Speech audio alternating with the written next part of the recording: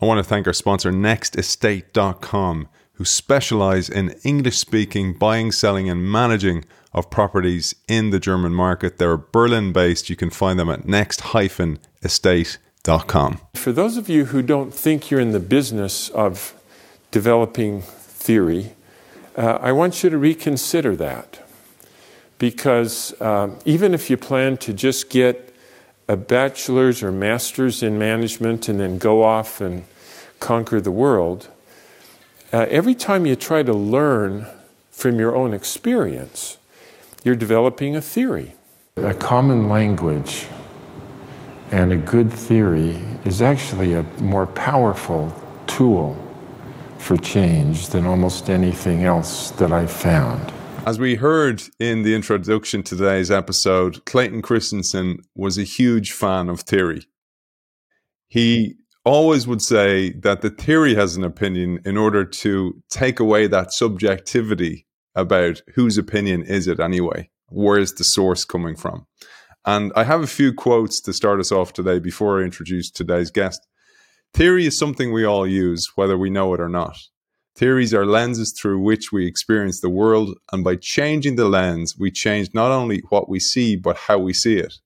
In many ways, the term theory might better be framed as a verb as much as it is a noun, because the body of understanding is continuously changing as scholars who follow this process work to improve it. Theorists often get embroiled in the battles over the validity of theory rather than the outcome of those theories. It reminds me of something the evolutionary biologist Richard Dawkins once wrote when he said, "A formative influence on my undergraduate self was the response of a respected elder statesman of the Oxford Zoology Department when an American visitor had just publicly disproved his favorite theory. The old man strode to the front of the lecture hall, shook the American warmly by the hand, and declared in ringing, emotional tones, 'My dear fellow, I wish to thank you. I have been wrong for these 15 years. And Dawkins writes, we, the students at the time, clapped our hands red. And then he goes on to say, can you imagine a government minister being cheered in the House of Commons for a similar admission? Resign, resign is a much more likely response. I share that quote by Dawkins because it is still the case when it comes to theory in many ways. It's still the case when people share their thoughts that they get attacked. And it's something that Clayton Christensen was very aware of when he introduced his theories. Indeed, his theories did get attacked. Theory is a baton to be passed, he would say. Copyright and copyleft. Our guest will unpack these in a few moments. The paper I wanted to share today aims to provide a common language about the research process that helps management scholars spend less time defending the style of research they have chosen and build more effectively on each other's work. I felt this series on Clayton Christensen would not be complete without including today's guest because he co-authored a paper many years ago and he had done so much work on theory building before that.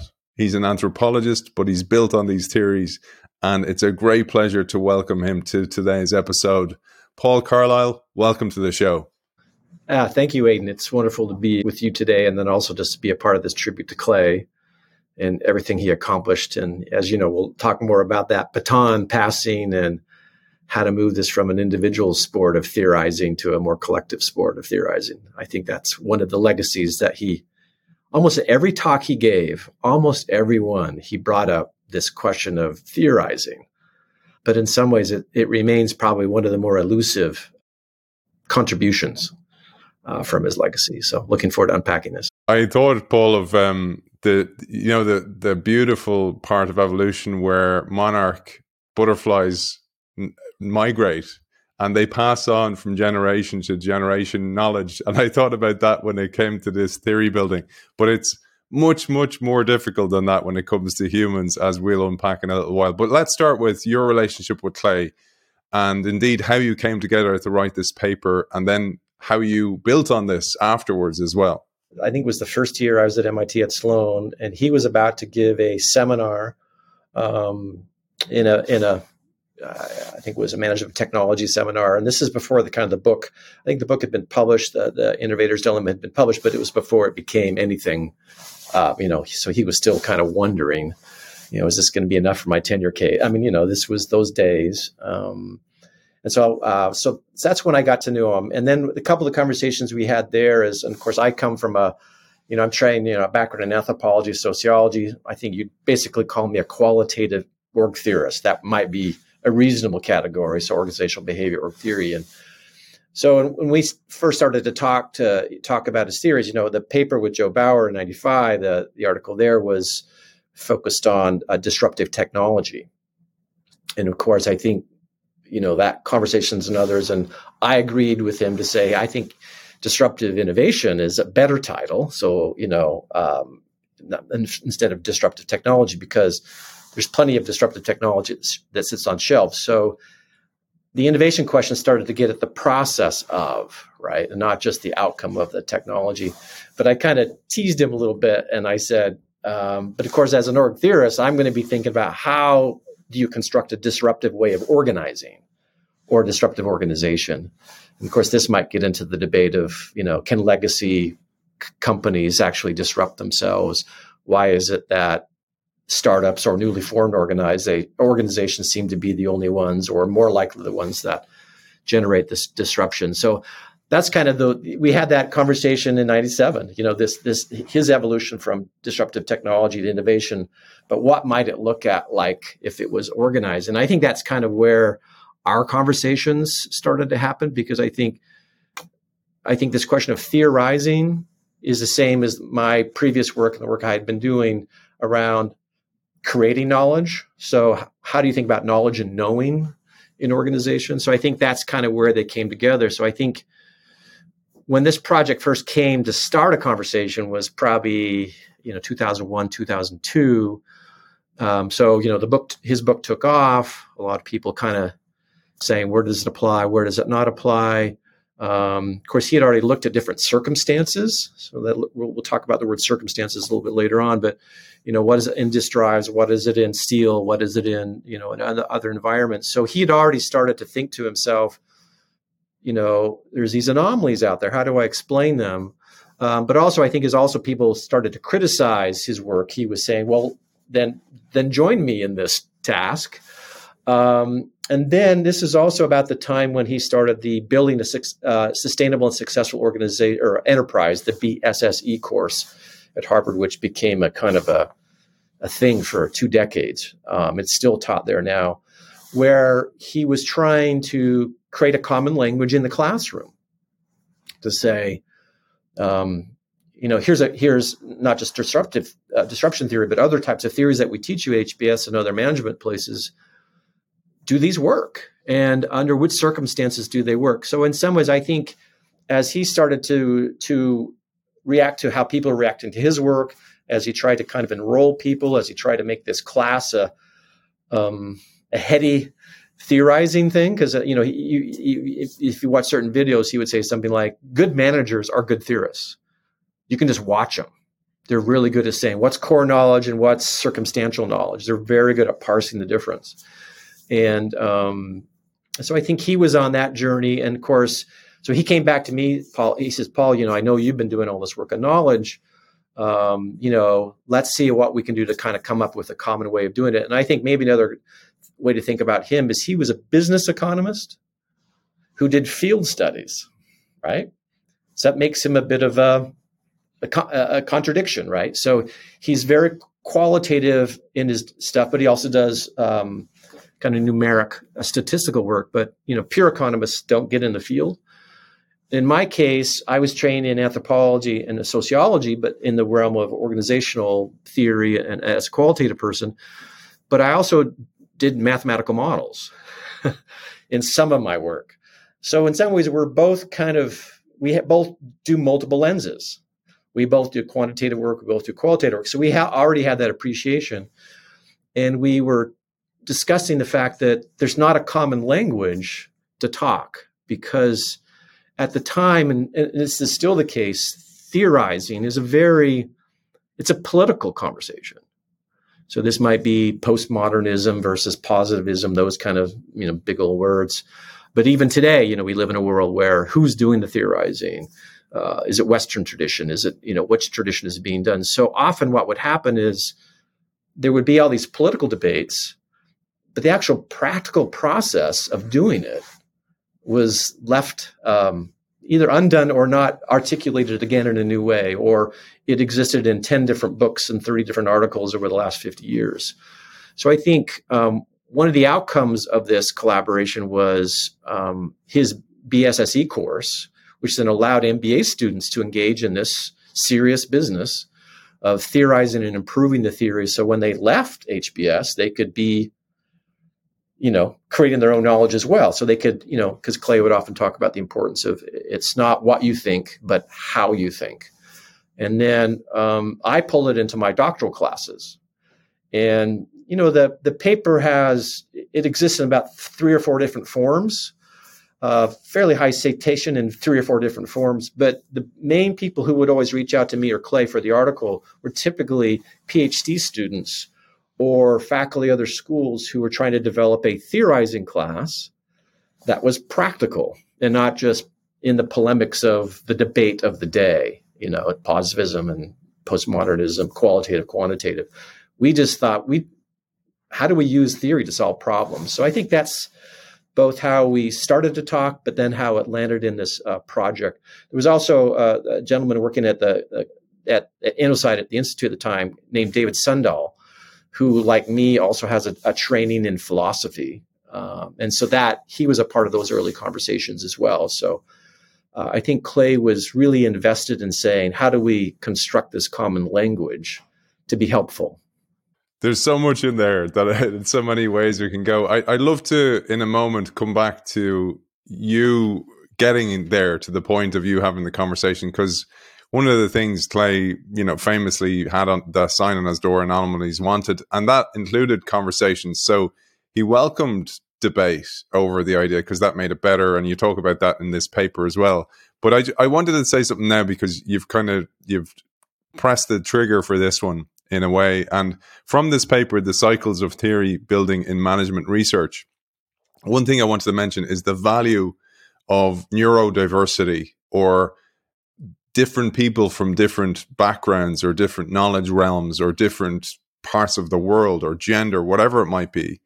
Because you say in that paper, one of Kuhn's from 1962 most memorable observations was that anomalies that led to the toppling of a reigning theory or paradigm almost invariably were observed by researchers whose backgrounds were in different disciplines than those comprising the traditional training of leaders in the field.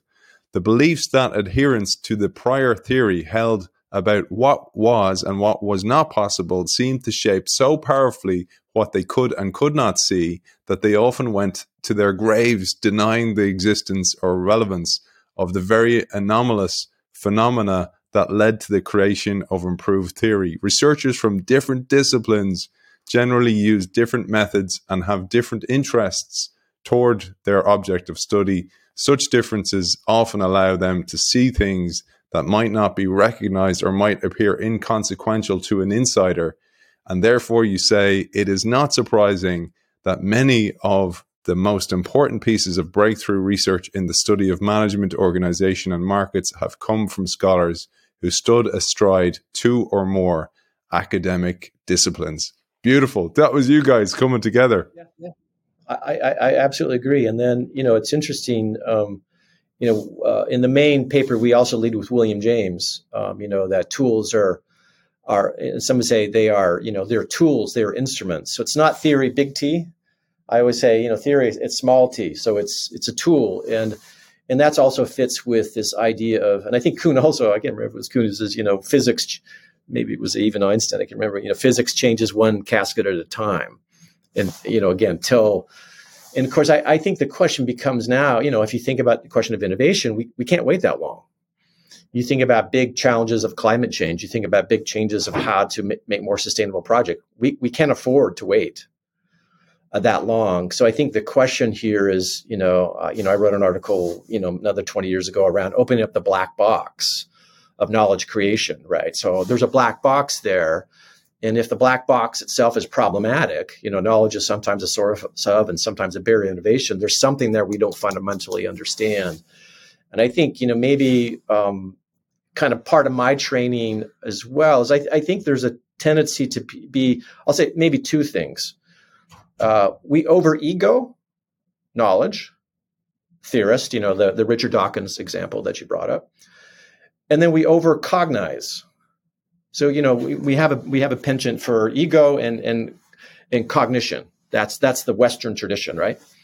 And so I have a different point of view, which is, invention is an individual act. Innovation is a collective act.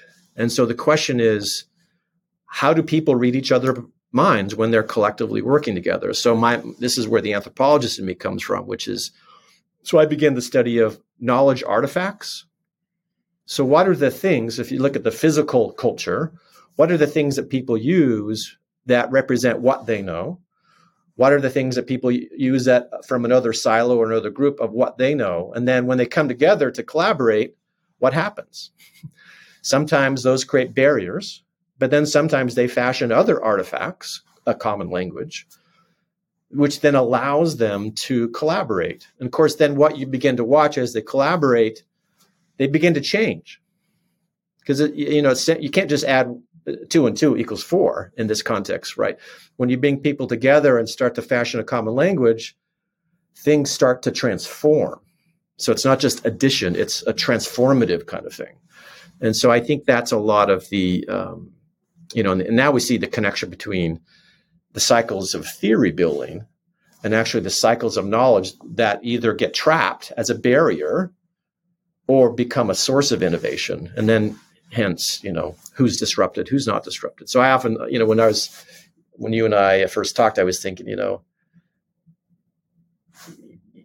the theory building, the cycles of theory building is actually thinking about how do we disrupt our own thinking? And again, the question there becomes, again, the challenge of academic contexts are, again, the ego is, there's big ego because there's tenure, there's a lot at stake for individual papers. And so it becomes more of an individual sport. But, as Clay was famous, and I try to do in my own life, is how do you make it that collective, the passing of the baton, and more like a laboratory. But, business education, there's not shared laboratories with postdocs and assistant professors, full professors working together in a more of a collaborative way. So that challenge is somewhat unique to business academics. It speaks to so much of the problems of silos. So in a paper you wrote called Transferring, Translating, and Transforming an Integrative Framework for Managing Knowledge Across Borders, you essentially pull out that, well, most innovation happens at the intersections of different people from different disciplines, including in organizations, different people from different departments who are seeing things from a different perspective, hence a different lens. And it's one of the huge challenges in organizations because we're in execution mode so much. And then we figure out a way that works. And then the tectonic plates of disruption change the landscape. And then we need to think differently. Like you said, I've figured out a way that works. Now you're asking me to change it. And because knowledge is in silos and streamed in some ways, nobody's swimming across swim lanes in order to actually communicate with each other and communicate differently. This speaks so much to your background in anthropology because it's a human part of the knowledge creation. Yeah.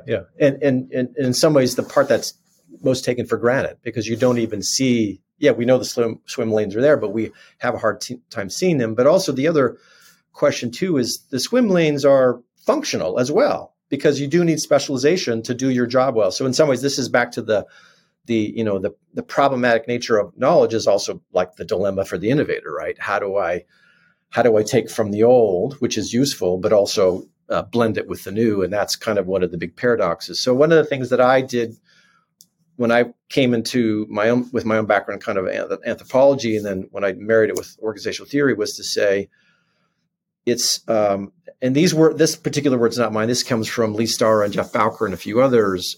This notion of infrastructure. Now, if this was a conversation about IT, we say, we know what infrastructure is. But in a sociological sense, they think about infrastructure are two things.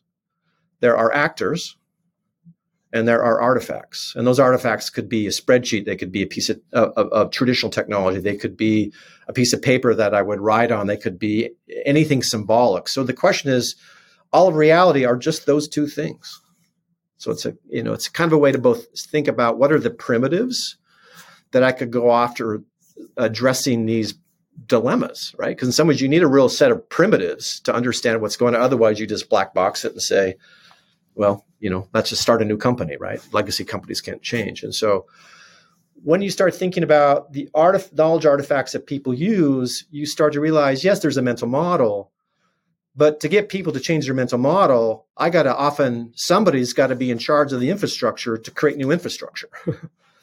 And so, my current role where I'm at, I'm Senior Associate Dean for Innovation at the Questrom School at BU. And so I've spent the last couple of years creating a new form of online education. So it's online at scale. So it's very different than previous versions of online, but also very high quality.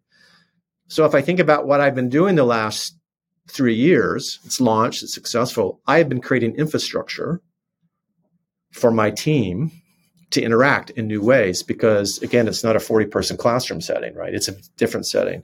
Rubrics are different when you function at scale. So I think in some ways, unfortunately, Clay's not with us, but I think in some ways, if there was an opportunity to revisit this article and then turn it into a book or something like Intuit, it would be say, how do you take the individual manager as scientist looking for anomalies, individual action? How do you take the manager as leader to create collective action? And that's why I would frame it around, how do you help them design infrastructures for innovation? Because the current existing infrastructure is going to trap you.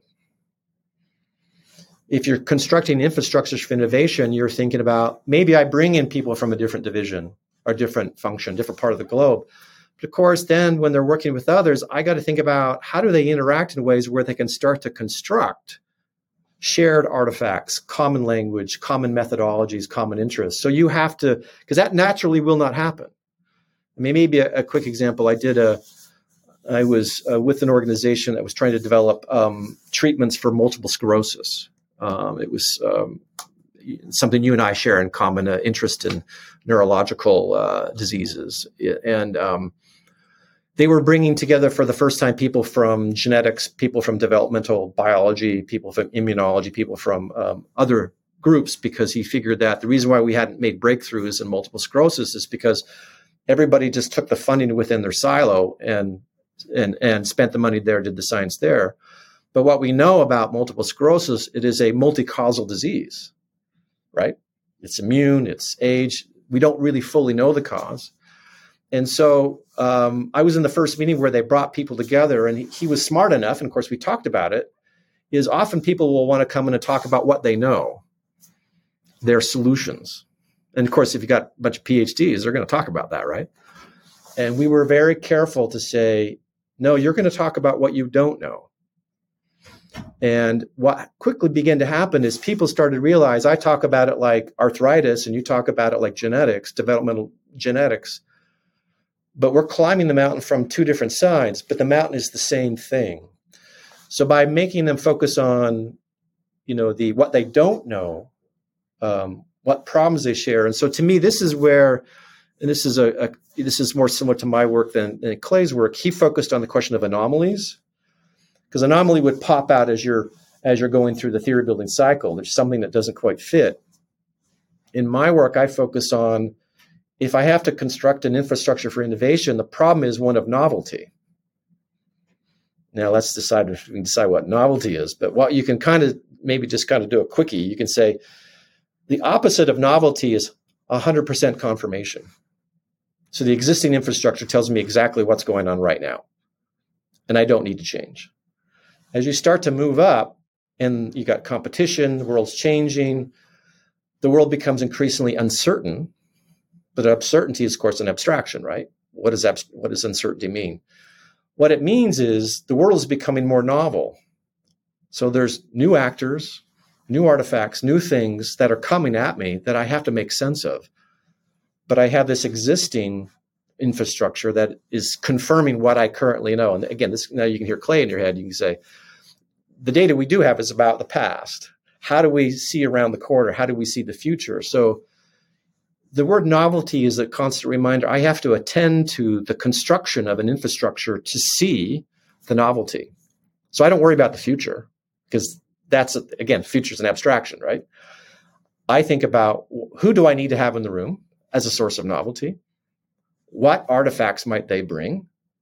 And what new artifacts might need to be constructed as they interact with other people to generate and discover the novelty? So that's kind of the way I come at it from a scholar who tries to say, how do I allow teams, organizations, a multiple sclerosis nonprofit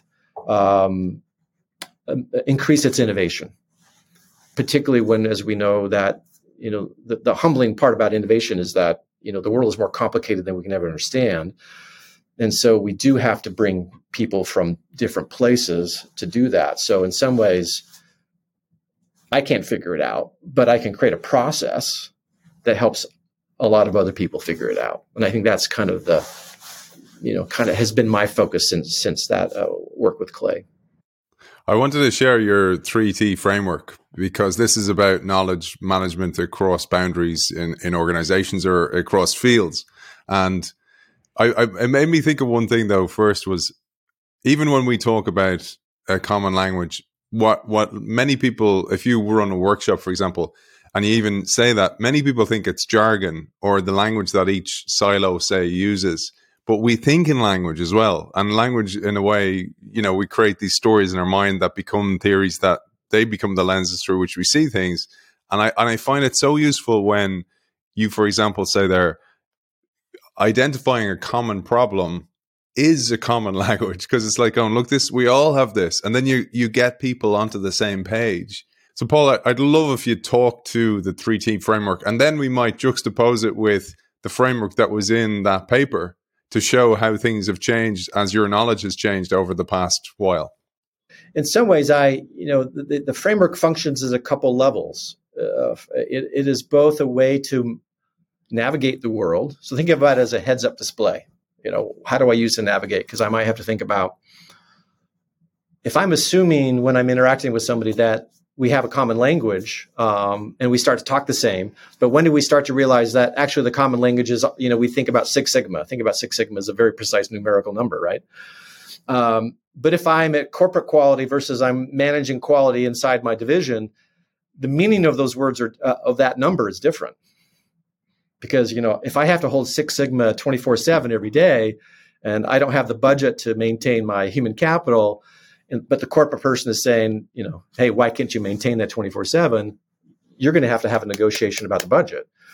Yeah, so the question is, this is where the question of, even though the language is the same, sometimes and so this is where we start to kind of move up the triangle. So if we have a common language, we think that's sufficient, then we just transfer knowledge, right? But once we start to realize that's no longer working, again, the Six Sigma example, then we just have to say, are we using the same method? That Six Sigma is calculated the same, that's shared. But yet, if I'm on the production line versus corporate quality, the associated methods with that, on what the implications, what Six Sigma means, are different. Which then you get to the top level, you begin to say, there's this pragmatic difference. And this is where you start to talk about interests. Our interests are different.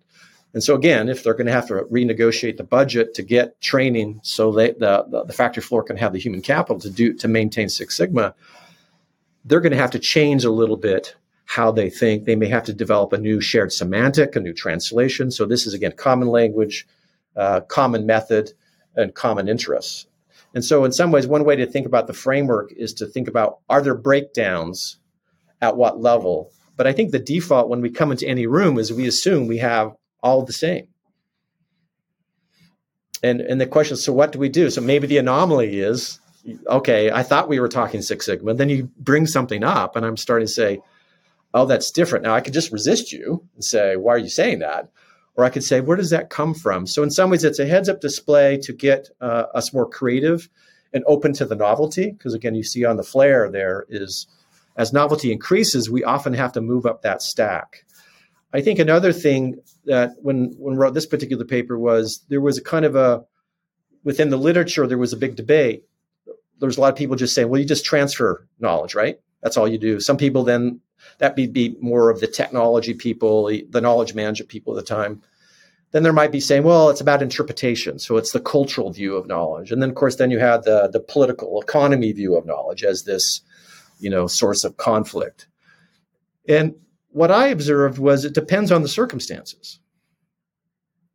And so, so in some ways, this is a little bit of, as a theory, it says under different circumstances, different frameworks apply. But more importantly, it's not just the lenses of different frameworks, but as a manager, you may have to move up and down this in the course of a 3-minute conversation if you're open to it. And so in some ways, it becomes very pragmatic heads-up display, but it also makes sense of big traditions, whether in academics, but also points of view that might be coming at you. So it's both a way to reorient people on how to think about knowledge appropriately, strong word, sorry about that one, but also to orient yourself just as you navigate the world that comes at you. So that's kind of that's where it came from. And that's how it's connected to anthropology and all the previous work I'd done. Most of the audience, Paul, are consultants, CEOs, change makers in organizations trying to drive change. And let's imagine, for example, we'll leave the framework on the screen and imagine I'm trying to come to you to sell an idea to you within the organization. And how would I then interact with the framework in order to make sure we're on the same page? So at least you're hearing what I'm saying. And I know there's loads in that. We could do a whole show on that or a series and would never get to the end of it. But at a top line level, if I was to use the framework in that type of conversation or that type of, or to your example of bringing all those different departments together for multiple sclerosis, how would you use the framework in that respect? Yeah, Aiden, thanks for your question. Yeah, so maybe the visualization, that quick and dirty visualization we just put up there, would be to kind of think about. So the main triangle work that I have done is about what's happening at the boundary in relationship between two different actors from two different places. So if we had the right side up triangles on either side, it would be they have a lot of common language, that's uniquely theirs with their own methods and their own interests. But their interests are somewhat hidden. Their methods are somewhat hidden. So they only use their common language. On the other side is exactly the same thing. So you have this huge bedrock of common language on either side that at this point are not shared in common. Because how do we attend to the sharing them in common? And so in some ways that becomes, so like you said, if I come into the saying, hey, I have this new product idea, I have this new service idea, I just came from Southeast Asia, I've seen these things or doing things differently there. What I would have to be very aware of is how their right side up triangle is constructed. And I wouldn't be thinking, I think about, so they use a language, and of course, language itself is an artifact, right? Language is a human construction that we use to get things done. I would need to be aware of their methods. So long-term, short-term, customer focused, backroom focused.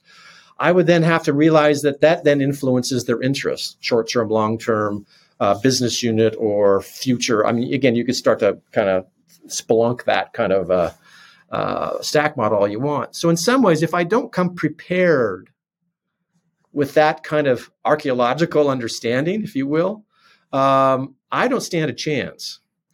So if I have a little bit of that understanding, but also bring some possible artifacts that I could share, that might be somewhere in the middle. So there was a woman named Lee Starr in 1989 who developed the concept called a boundary object. And she identified these as things that tend to sit in between different types of groups. I took that work, and then my research was certain artifacts create barriers. Certain artifacts allow people to collaborate and innovate together. And so the language of a boundary object would be useful here. I'm thinking about what would be a boundary object that I would use when I talk to Aiden. Again, he's short-term focused, but he wants, he wants to get promoted to the strategy group. So he may be interested in growth in the future. So how do I bring in something that's a hybrid or of those two things? And maybe it's not a fundamental detailed measure like an ROI or anything like that, but I may work that on an envelope. I may work that on a piece of paper, but I'm representing the short term and the long term. So how do I get him to start to open up this space? So if you think about it, if I come together and I don't think about where you come from, the only option I got is transferring knowledge and language. That's not going to innovate, right? Because you're probably going to win because you control the methods of how you fund things, what's a good product, what's a bad product.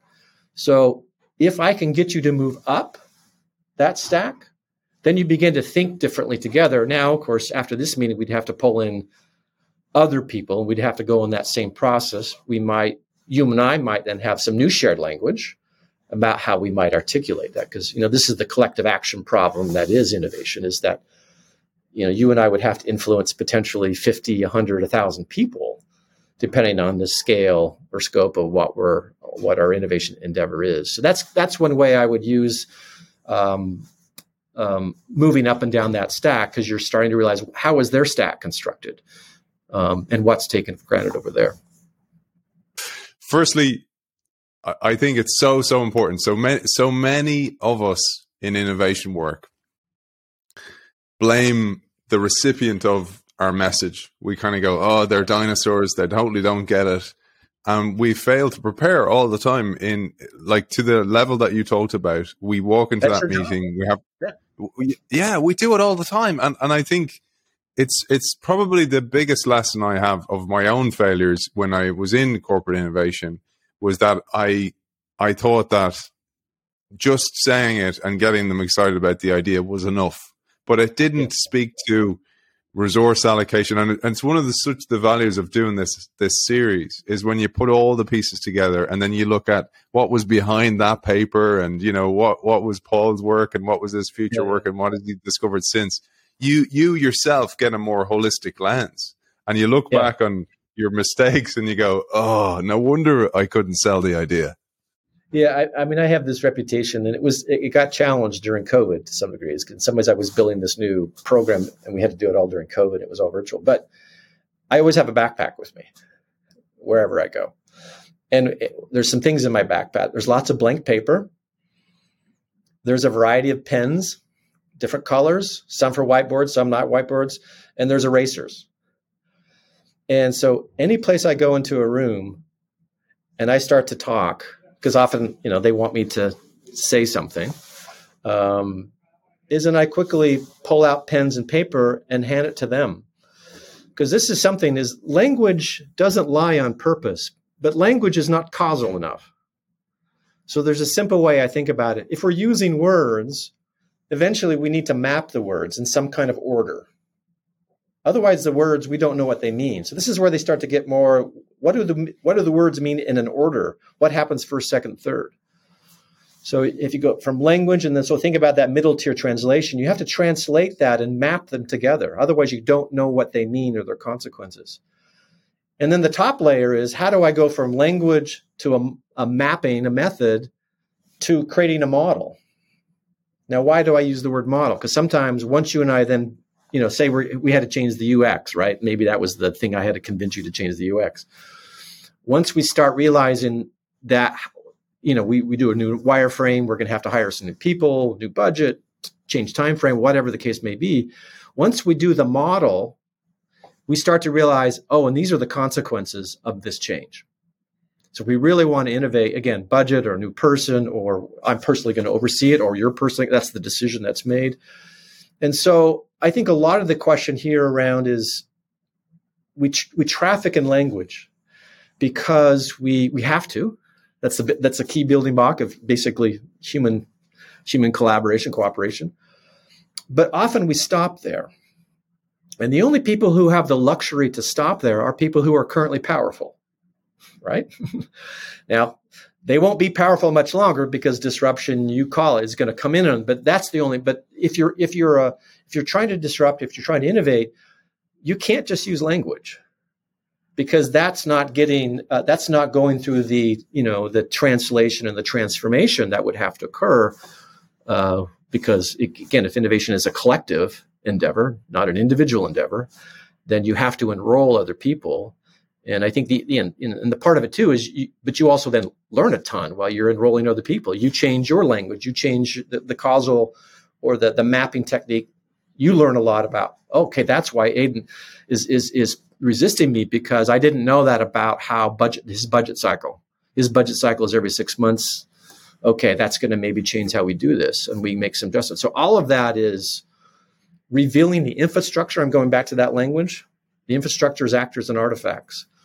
And so we're engaging in revealing it, raising it to the surface so we can deal with it, and then adding new infrastructure so we can drive the transformation. And then, again, I'm going to use the word novelty again. It's one of my favorite words around, because that's how you go into novelty, right? Novelty doesn't knock on your door and say, how you doing? You actually have to create it, because it's this paradox of you discover and you create it, because Aiden and I are having a deep conversation. We are discovering this together. I love it, Paul, and it is so difficult. And again, you mentioned there, innovation is a team sport. You need not only other people to carry the idea on and build it, for example, but you also need, as we said, all those different actors from different backgrounds, different neurodiverse backgrounds, so they actually see it differently and they can identify chinks in the armor early, so you don't go and build something and then realize, oh, it's not possible with regulation. And again, mea culpa, and I'm sure it's the case for so many of our innovator listeners, is we try to force it through and we try to fly under the radar, and we use that term, let's ask for forgiveness, not permission. And that has its place, but you will always come to a stumbling block and it could kill the project. And I think the biggest thing I've learned from doing the show and all the work we've done shows recently on language, we've done shows on empathy, is when you try to see things from the person you're trying to sell the thing to, their perspective and their resource allocation, you totally frame it differently. Because you can kind of go, look, if we did this, I actually think this could help you achieve your goals. Then the person starts listening, because now you're speaking their language. And this brings us to then nicely as a segue, I think, to go, okay, let's talk about then theory building.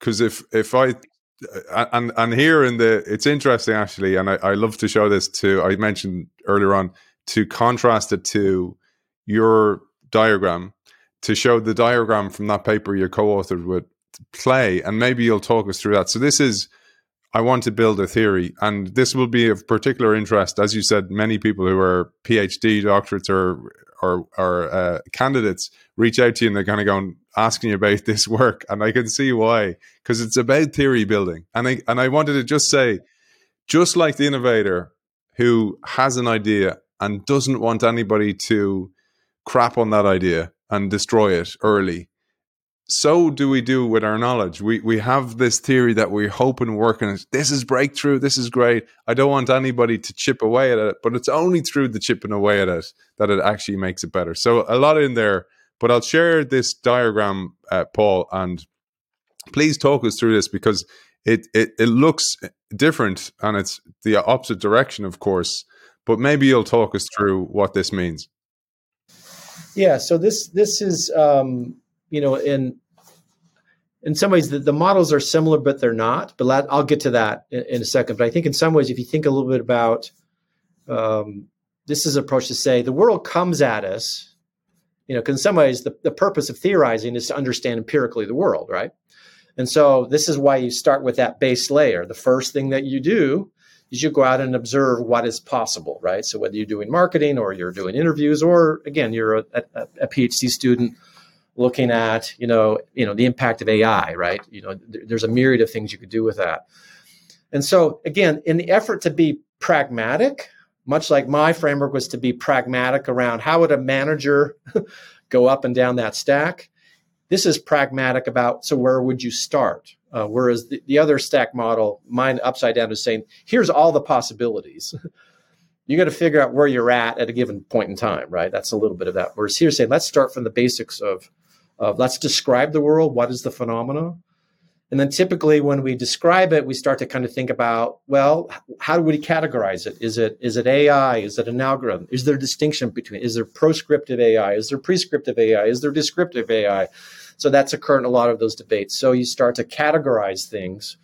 And then if you're doing, in this, the statement at the top around the question of statements of association, sometimes we might call this correlation. These are typically in larger N studies, typically. So you've done the observations, you have these attributes from the middle around these categories, and you're saying, what's associated with good outcomes. And so you're kind of looking at correlation. Statistics typically gives you correlation because it's working with large N's. And so this was the effort to say, this is how the typical research method could be taught. So if you go to a research methods class and PhD course, this is how you do it. And then, of course, then it gets to the question of, but as you start to do more observation, you might say there's something that is anomalous. There's something that it didn't quite explain. And so then it becomes a cycle. So now you go back down and you say, maybe I go from disk drives, I go to steel, or I go to healthcare, or I go to, so again, you think about Clay's life, right? He's going from industry to industry and doing this thing. So this is this would be the basic process that an academic, a PhD student would go through. But this is the process he's taking his Harvard second-year MBAs through.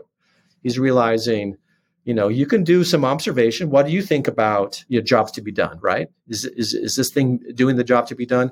How would you know? And what's it correlated with? But he often would say but that's not good enough. Because for an academic, you can say, on average, large companies should do this and not do that. But of course, the world is not an average. You are a particular manager in a particular company in a particular division, so you can't do average action. And you have at your disposal resources and people that aren't on an average distribution, right? You have some of these and some of those. So this is where you start to get to this other part of the framework. This is where we move from describing the world to how do we be, in this paper, he used the phrase more normative. Another phrase that we could use would be, how do we move from describing the world to prescribing?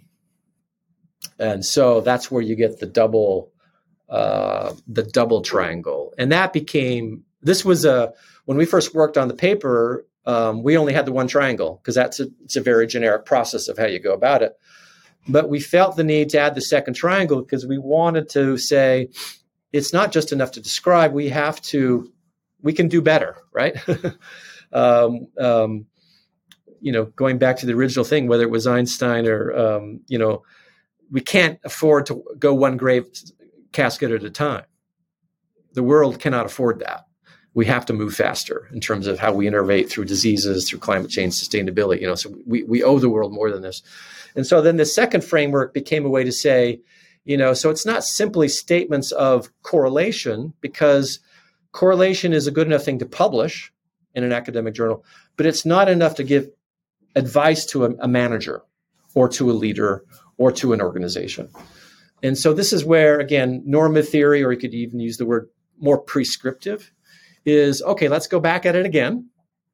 But let's look at it in different circumstances, maybe business unit 1 to business unit 2, product development team 1, product development 2, or pre-digital age, post. So you could think about where you would get your comparisons or your different circumstances.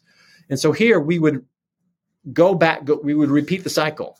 So we would explain again, observe the world, record it, and then we'd start to think about the categorization, just like in the first one. But then we'd start to think about, how are these related to circumstances? Because this is kind of, and this could be more clear in the paper, is, and when I teach my students, I always ask the question, if you're talking to people who live in different circumstances, if you're an executive MBA program or something like that, often what they'll do is they'll talk about how they're different sometimes. And I typically force them to say, talk about how you're the same. Production is similar. So when you start to talk about how you're different, you realize it's the difference in the circumstances. You have more expensive labor, cheaper labor. You have more digitization, less digitization. I mean, you could start to say you're in Vietnam versus you're in Canada. Again, you could go to where the source of the variety, the potential innovation, right? Those are sources of novelty out there. And then you begin to understand, how are the circumstances different? And so this is where you can begin to say, if certain things hold true, no matter if the circumstances change, then it's highly causal, right?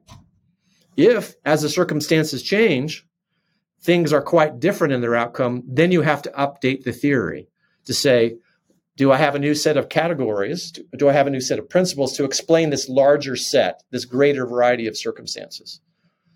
So that improves the theory. And of course, by improving the theory, if you can explain more circumstances, then you potentially have a more powerful managerial framework. So I hope that gives you kind of an example of how you.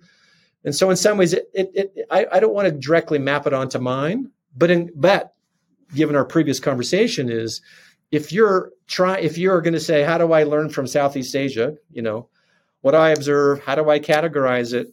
And how do I begin to frame the causal thing? If I understand how that relates to your current, how you describe the world, how Aidan sees the world, that then begins to be similar to our previous conversation. I got to understand your infrastructure.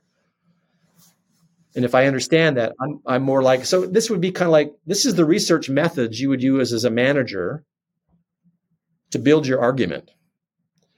And then if you use the other 3T framework, this helps you see, I could have all these possible conversations from the research I've done.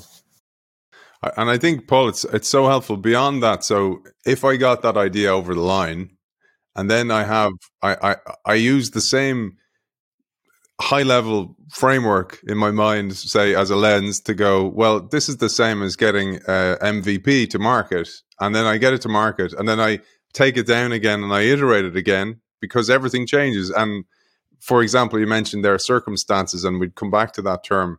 I thought about how in Disrupting Class that Clay and Michael B. Horn, who was a co-author on that, he will talk about in the future, is there was a phone called the Grameen phone, and it was released in India.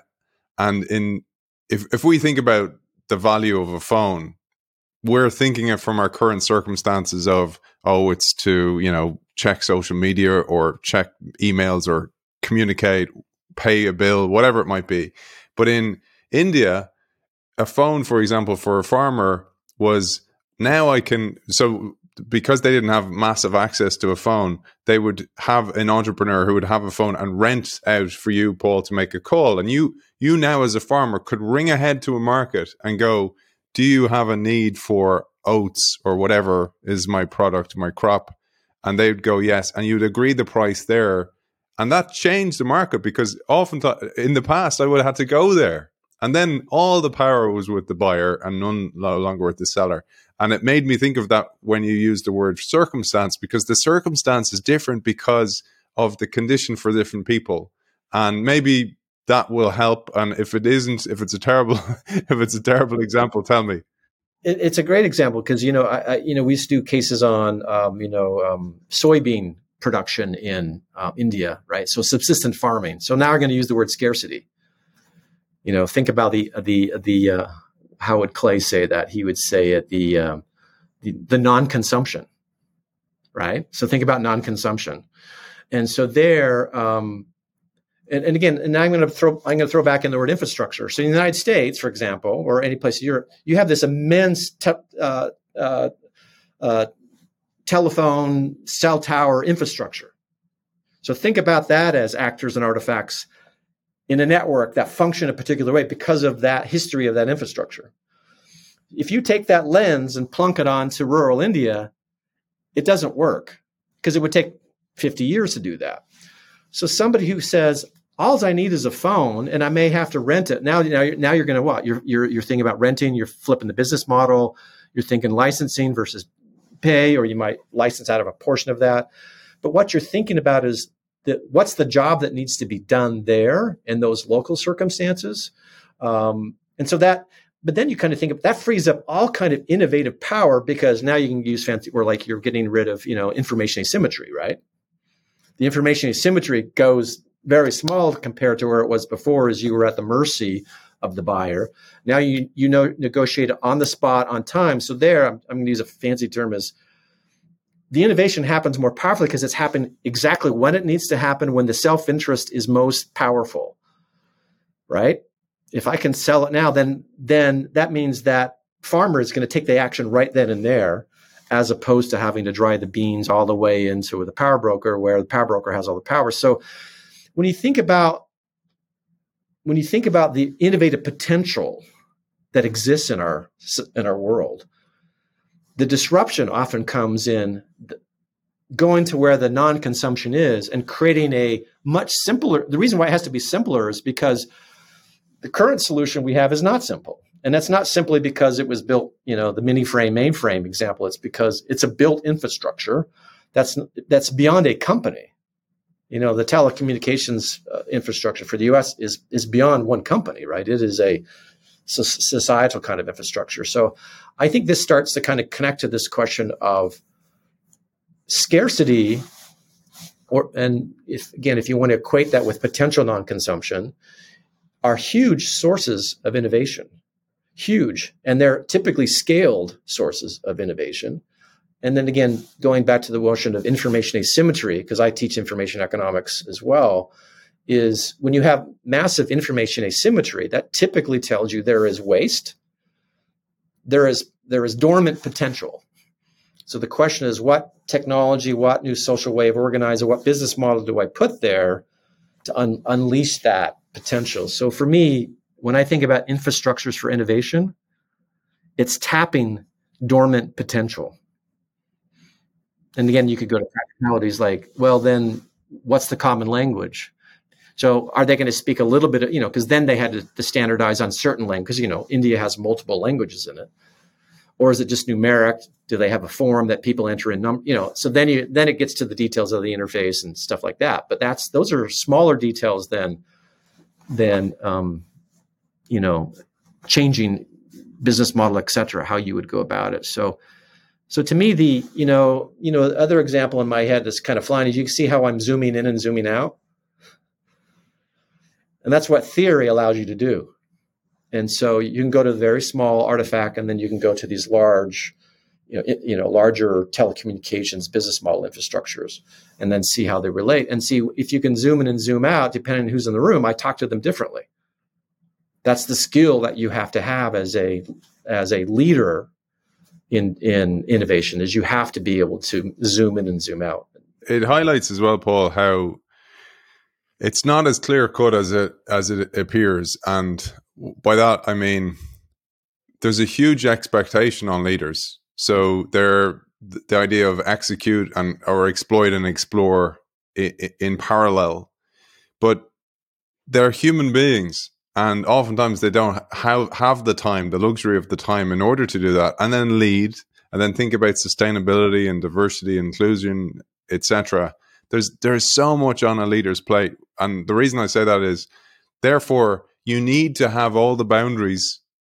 You need to be boundaryless as an organization in order for people to communicate. And yes, their individual language for those different silos is important because they need to function there, but they need to be able to communicate and knowledge share, etc., which is why I think this work is so important. And I wanted to, again, shine a light on it. And maybe you've a thought on that, but I wanted to highlight something, because I thought about how a certain book can all of a sudden be a meme within an organization and create a new framework of thinking, etc. But also, so can a fad. And you address this in that paper with Clay. You say, fads come and go when a researcher studies a few successful companies, finds that they share certain characteristics, concludes that he has or she has seen enough, and then skips the categorization step entirely by writing a book asserting that if all managers would imbue their companies with those same characteristics, they would be similarly successful. When managers then apply the formula and find that it doesn't work, it casts a pall on the idea. Some faddish theories aren't uniformly bad, you say. It's just that their authors were so eager for their theory to apply to everyone that they never took the care to distinguish correlation from causality, or to figure out the circumstances, that word again, in which their statement of causality would lead to success and when it would not. Efforts to study and copy the best practices of successful companies almost uniformly suffer from this problem. And I say that because I'm a consultant. Many consultants do this, force best practices on an organization when they are in totally different circumstances. Yeah, and I think that's, we had a title, if you even searched on Google, you might find it. I remember the title was kind of managerial malpractice. So we were kind of putting it into kind of a doctoral, a health setting is, if you were prescribing X and it wasn't thought through or wasn't looked across circumstances, you could be accused of malpractice. Now so at best we're accused of being faddish, but maybe malpractice is a more rigorous terminology. So, and I think this goes to not only moving up sufficiently up and down, from the descriptive to the normative or the descriptive to the prescriptive. That's hard to do individually. That takes persistence. And that, and now as we talk about Clay, I mean, one of his absolute superpowers was his persistence. He was so disciplined. He was both hard-nosed and humble at the same time. But that's what's required, the persistence to go through this cycle again and again. You got to be hard-nosed about it, but you got to be humble about it because you're doing it because you want to be surprised. You want to do it because you want to improve it. So I think that's why he was so committed. If you look at pretty much every talk, almost every talk, there's an element of this paper brought up in it because I think a lot of people couldn't really understand him because that was his heads-up display. That's the way he navigated both in a hard-nosed way because the world is a serious place. You got to do right by this world, but also this humble way. And I think, one of the challenges that, in some ways got a little easier as his fame grew, then you have more co-authors. So other lenses, different phenomena, because remember, those are some of the key characters of the paper. How do you have the lenses of different disciplines? How do you study, phenomena inside phenomena? So levels of analysis, people from very different contexts. So if you look a little bit and it's not in a, rational order, but if you look at as his book started to be written, these were with people who increasingly were very, very different from him, had very different backgrounds. And so he was persistent in doing that, but persistent in trying to learn as much as he could to kind of improve. I think, the MBA class and those who are, it's continued to be taught. He created a community there of, I'll call them manager scholars. Let's just use that, we'll use that word. But I think it was harder to convince other academics to participate. And again, then we go to the questions of ego and individualism and tenure processes. The academic world is very individualistic because, somewhat by its incentives. I think maybe something Clay and I also share in common. I was an entrepreneur before I became an academic. And so became an academic, have been somewhat successful, got all the things done I need to do there. But now I'm an entrepreneur inside of higher ed because, higher ed is not, from my perspective, is not delivering enough value. And so, where's the scarcity? So if I can teach a class to 500 and the quality is just as good as I could to a class of 50, you open up all kinds of possibilities. But the quality's got to be there, right? That's the innovation part. Is online education can scale, but online education as a quality experience has not been achieved very effectively because again, we treat it as a volume problem. I could just educate more people. It's like, well, but if I have a classroom of 500, how do I turn that into a learning network? So if I know enough about people and if I give them technology to share problems, right? And if I construct the curriculum to set that possibility up, which is a different way of teaching than you would in a 50-person classroom, the infrastructure potential of innovation. Now I'm equating the word innovation with learning, right? Which it's not a drastic difference, right? Innovation is learning. Learning from as many people as you can. Again, you got to commercialize it, but so that's kind of where I'm at right now is trying to release that potential, which is dormant because we've we use an existing sustaining, if you go back to Clay's language, that's a sustaining innovation, right? And I think online is still mostly untapped in terms of using it uniquely, not just for volume. Well, you absolutely nailed my sweet spot. There's a quote by William Pollard, the clergyman, in 1888, who said innovation and learning go hand in hand, because it's not just learning, but it's unlearning. It's cleaning off the lenses. It's removing the lens. That lens didn't work. I often think about that cycling up and down of the triangle as oh, I thought that lens was work. It's no good. I have to clean it up, or some parts of it are good. I need to just maybe remove some scratches or add a little bit of a tint to see things differently. Paul, I have a couple of quotes that I wanted to finish on. Before I do, I wanted to just give you an opportunity to share where people can find you, find out more about your work, more about your papers that you've written before and after, because you've built on this considerably. Yeah, so I'm currently a professor at Boston University at the Questrom School of Business. Been kind of in the dean's office under that role for the last 8 or 9 years. I wrote a book around, disrupting, reimagining higher education, business school education in 2016. And that's built a lot upon my work around open innovation. That's something that Clay didn't always, but he acknowledged, right? Greater openness is a good thing.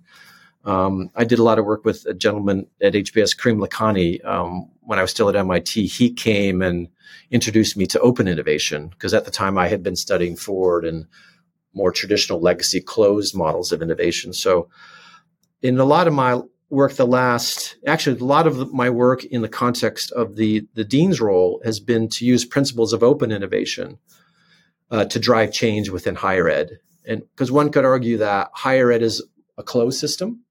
Yeah, we share papers, but in some ways it's a closed system. And so how much say do people have in the pedagogy? Can you action learning was one of the first things. Do we allow companies in? But still those were underthought, kind of a, Band-Aid on the end to make it look good. What would it mean to fundamentally bring what I call project-based learning into a classroom? And then we get, going back to my stack model, which would be but that's going to require change, right? I'm going to have to transform my knowledge. So the question is, how do I enroll faculty to teach in that? So I start saying project-based learning. And they said, but it means and has consequences a different way. And then they start to say, how do I do this? How do I grade? And then by the time we get to the transformation, that's where you would build the model that would reveal the pedagogy and the approach. So in some ways, the last 8 years, I have been maybe more of the leader version of my work. And then again, back to the relationship to Clay is I had some things that were more successful than others. And so I had to learn. And so maybe one thing about circumstances, which I think is interesting, is another word I'll use is, how much do I need to accumulate from my pilot before I do the next thing? Because this is this question of, am I open to everybody at the beginning? Of course, the answer is no. So I pick some new thing. I got to get some variety. I got to get some novelty in there. So I pick that. But maybe my MVP or my pilot is I got to push out that I can construct the product or the UX or things.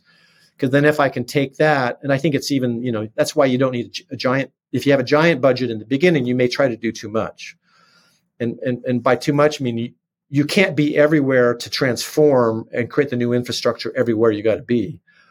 And then people will kill it because partly you haven't been able to get them to change their thinking and to change their knowledge. So I think a lot about temporally, how do I accumulate with each of my, so I call them business experiments, as I move myself to try to scale. So that's one thing I've learned, is to think about the temporal journey that I'm on. Sounds like we've another show on our hands in the future, man. Yeah, but and Clay wrote a lot about higher ed, right? And I think if he was here, he would say he thought it would happen a little bit faster. We had the presentation from Clark, and in the context there of pathways, that's been a fairly rapid change, but a kind of a mission driven too. They have a unique organizational structure, which, but still a lot of transformation would have to occur there. But it'd be interesting to kind of update. So what do we think about the future of online? Where might it go? There's big, powerful platforms out there who, are they just there for volume, or are they there for quality? And I think one of the things that's lost in the conversations around business models, and sometimes I have a slightly different distinction about business models from Clay, is I think he's always trying to frame the question of how do you change the business model to sell a product or a service? What we do know about business platforms where we have multi-sided contexts, those are more open, right? And so in some ways, those are more complex business models. And I think in some ways, how does a university, what's its role in convening, third-party people to do that? But right now in the world we live in, it seems that we've largely made sense of Google and Facebook and these platform companies purely as mostly consumption. We consume products. Or when there is co-creation, it's just, let's say, mundane, not terribly meaningful co-creation. But what happens if we actually have to co-create knowledge together to allow the world to be more sustainable? Because we don't have a lot of that knowledge yet, right? How do we open that up so more people can participate in that construction? Those are some of the things that interest me, is how do we open this up more and more so we can innovate faster? The important stuff, man. The important stuff. I got so much out of it today. I hope our audience did as well.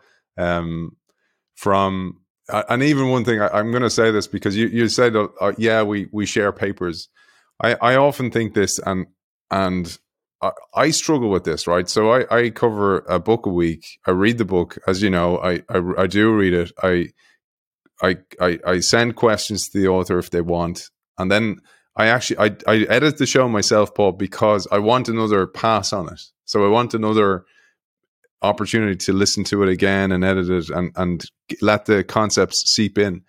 And the reason I say that is I know how difficult it is for our audience to carve out the time to do reading and learning and unlearning. It is hard, and it requires a systematic change of how organizations are set up to be learning organizations, because how do you have time to do that? And even when you share papers as an academic to one paper to the other, do you really read them? Do you go deep and actually take the time to read them, or you skim them? Because it's a totally different discipline, right? Yeah, and the challenge of skimming, but the question there is, but then how do all these papers fit together? Because in fact, one of the a version of this paper, which we published in Academy of Management, Education and Learning in 2009, of this paper we're talking about here, was framed around how does this impact education itself? So it had a little bit more of that focus. And one of the challenges we face in the academic world is a lit review. So people do a lit review, right? And that's a stand-in for the theory. But it's really just a compilation of names, and maybe in historical order, maybe not, right? But it's more of a signaling device. I've done my reading, but it's not a signaling device as I'm a real serious thinker. Now, again, going back to the cycles of knowledge building, there's very seldom do you get from reading the lit review or even the theory building section that they've done any of that work. And so, so part of, I think, particularly Clay, again, and my interest was to say, we have to take our vocation as academics more seriously. Here's an approach that you could take, but more importantly, if yours is different, but be more rigorous, but more important, how do we do this together? So if we are reading the papers, how do we connect them? How do we learn from each other? And that's a struggle, as you well know. I mean, it's more of a struggle in academics as it is than it would be in a company. I mean, company has its functional silos and its delivery dates, but it doesn't have. There's more of a collective incentive for success in companies, than there is in an academic setting. Yeah, it's certainly easier to hide, if you want to put it that way, or be isolated in an academic setting. I have two quotes that I picked, Paul, that I think really speak to the spirit of what I wanted to get across today. And then I'm going to leave it to you to say your final word on Clay and maybe on this work as well. The first quote is by Sir Ken Robinson, who passed away in the last few years as well. He said, "If you're not prepared to be wrong, you'll never come up with anything original." I love that quote. And then the second is by you and Clay in the paper, where you say, "Often no model is irrefutably superior. Each seems able to explain anomalies to other models, but suffers from anomalies to its own." I thought that was a great way to finish from me. But what about you? What's your final word on Clay and maybe on this episode today? Yeah, I mean, these are,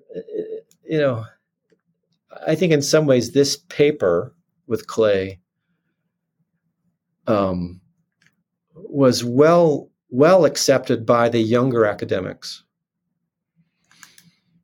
because they needed a pragmatic roadmap on what their vocation is. I think as academics get more famous and they build and they have an accumulation of their theories, then that's your Robinson quote, right? They have a harder time being wrong. Now, let's say we had a better infrastructure to share and work in laboratories, they might be more open to being wrong. But right now, you read my paper, I read yours, and maybe we see each other at a conference every other year, right? And so there's not even, again, when we think about the infrastructure for innovation, academics is set up poorly, certainly business academics is set up poorly to innovate together. And so again, and the segue to the quote from the paper with Clay, I think the reason why you have to be prepared to be wrong is because, and Clay would always say this, it's I'm not wrong, it's the theory. And it's not so much saying the theory is wrong, it's let's improve it. So remember, it's the William James quote. Theories are small t. They're not about the ego. They're not about the individual. They are a tool to improve over time. And going with my word novelty, you use the theory as you thrust yourself into the novelty, right? Who do I bring on? What boundary objects do I use? There's all kinds of things. How do I construct knowledge with this? So I think there is you have to decenter your ego to be okay with being wrong. And then as you decenter your ego, you're much more comfortable with anomalies, discovering anomalies in others. And probably the hardest thing, for Clay or myself would be, you might see the anomalies in others, but sometimes it may reveal one in yours. Are you making time? Do I have to collect more data? Or because I'm focusing on product business models and not platform-based business model, does it create a bias? Or do I need to think on both, right? Because those two worlds often don't talk to each other, right? Product-based business models don't talk to platform-based business models. And so maybe there's work to do to bring those two things together. That's what would allow, because in some ways, that if Clay was here, I'd say there's currently an anomaly, right, in how we talk about business models. We got product-based business models and we got more platform-based business models, and they don't talk because those are very different disciplines, very different traditions. And a way forward would be to bring those together because each reveals anomalies in each other. Platform-based business models thinks everything's a digital good, right? Right. Or on a product-based business model, it's worried about, this question of how do you price for non-consumption is a very interesting question in a platform-based business model, right? Because whether it's a freemium or how do you stimulate demand, right? There's some elements of non-consumption in there that is a different way of thinking than you are if you have a product-based business model. You think about non-consumption somewhat differently. So I think those are huge opportunities. Who's there to do that work, right? I mean, if Clay was here, maybe this is a segue, right? If Clay was here, now you need two Clays, right? Clay was also very busy, but he might say, what's the big problem on the horizon? So whether it's thinking about the business models or sustained, we could pick our looming problem, and, he would be the first hard-nosed, humble, persistent guy to try to pull a team together to do it, right? Because, he was, and again, the reason why I say the word hard-nosed is he was so persistent. And that is, he may be one of the most persistent people I have ever met. And but of course, the results are part of that. He was also a very humble man, which I think that's his legacy, right? This persistence, hard-nosed drive, but this humility to be surprised. That combination is very, very rare, and I think that's what that's the unicorn that was Clay. Beautiful, beautiful way to remember Clay, and it speaks to what you said earlier on about a leader. They need to speak multiple languages, and he used these different characteristics to speak those different languages. Paul, it's been an absolute pleasure having you on this series. And I'm going to say this because I know you have your own book, and we're definitely going to cover that in the future. But for this episode, co-author along with Clayton Christensen of The Cycles of Theory Building in Management Research. That paper we talked about today, and I'll link to the other papers so everybody knows what the other papers were Paul covered. Paul Carlile, thank you for joining us. It's been wonderful to spend time with you, Aidan. I want to thank our sponsor, nextestate.com, who specialize in English-speaking buying, selling, and managing of properties in the German market. They're Berlin-based. You can find them at next-estate.com.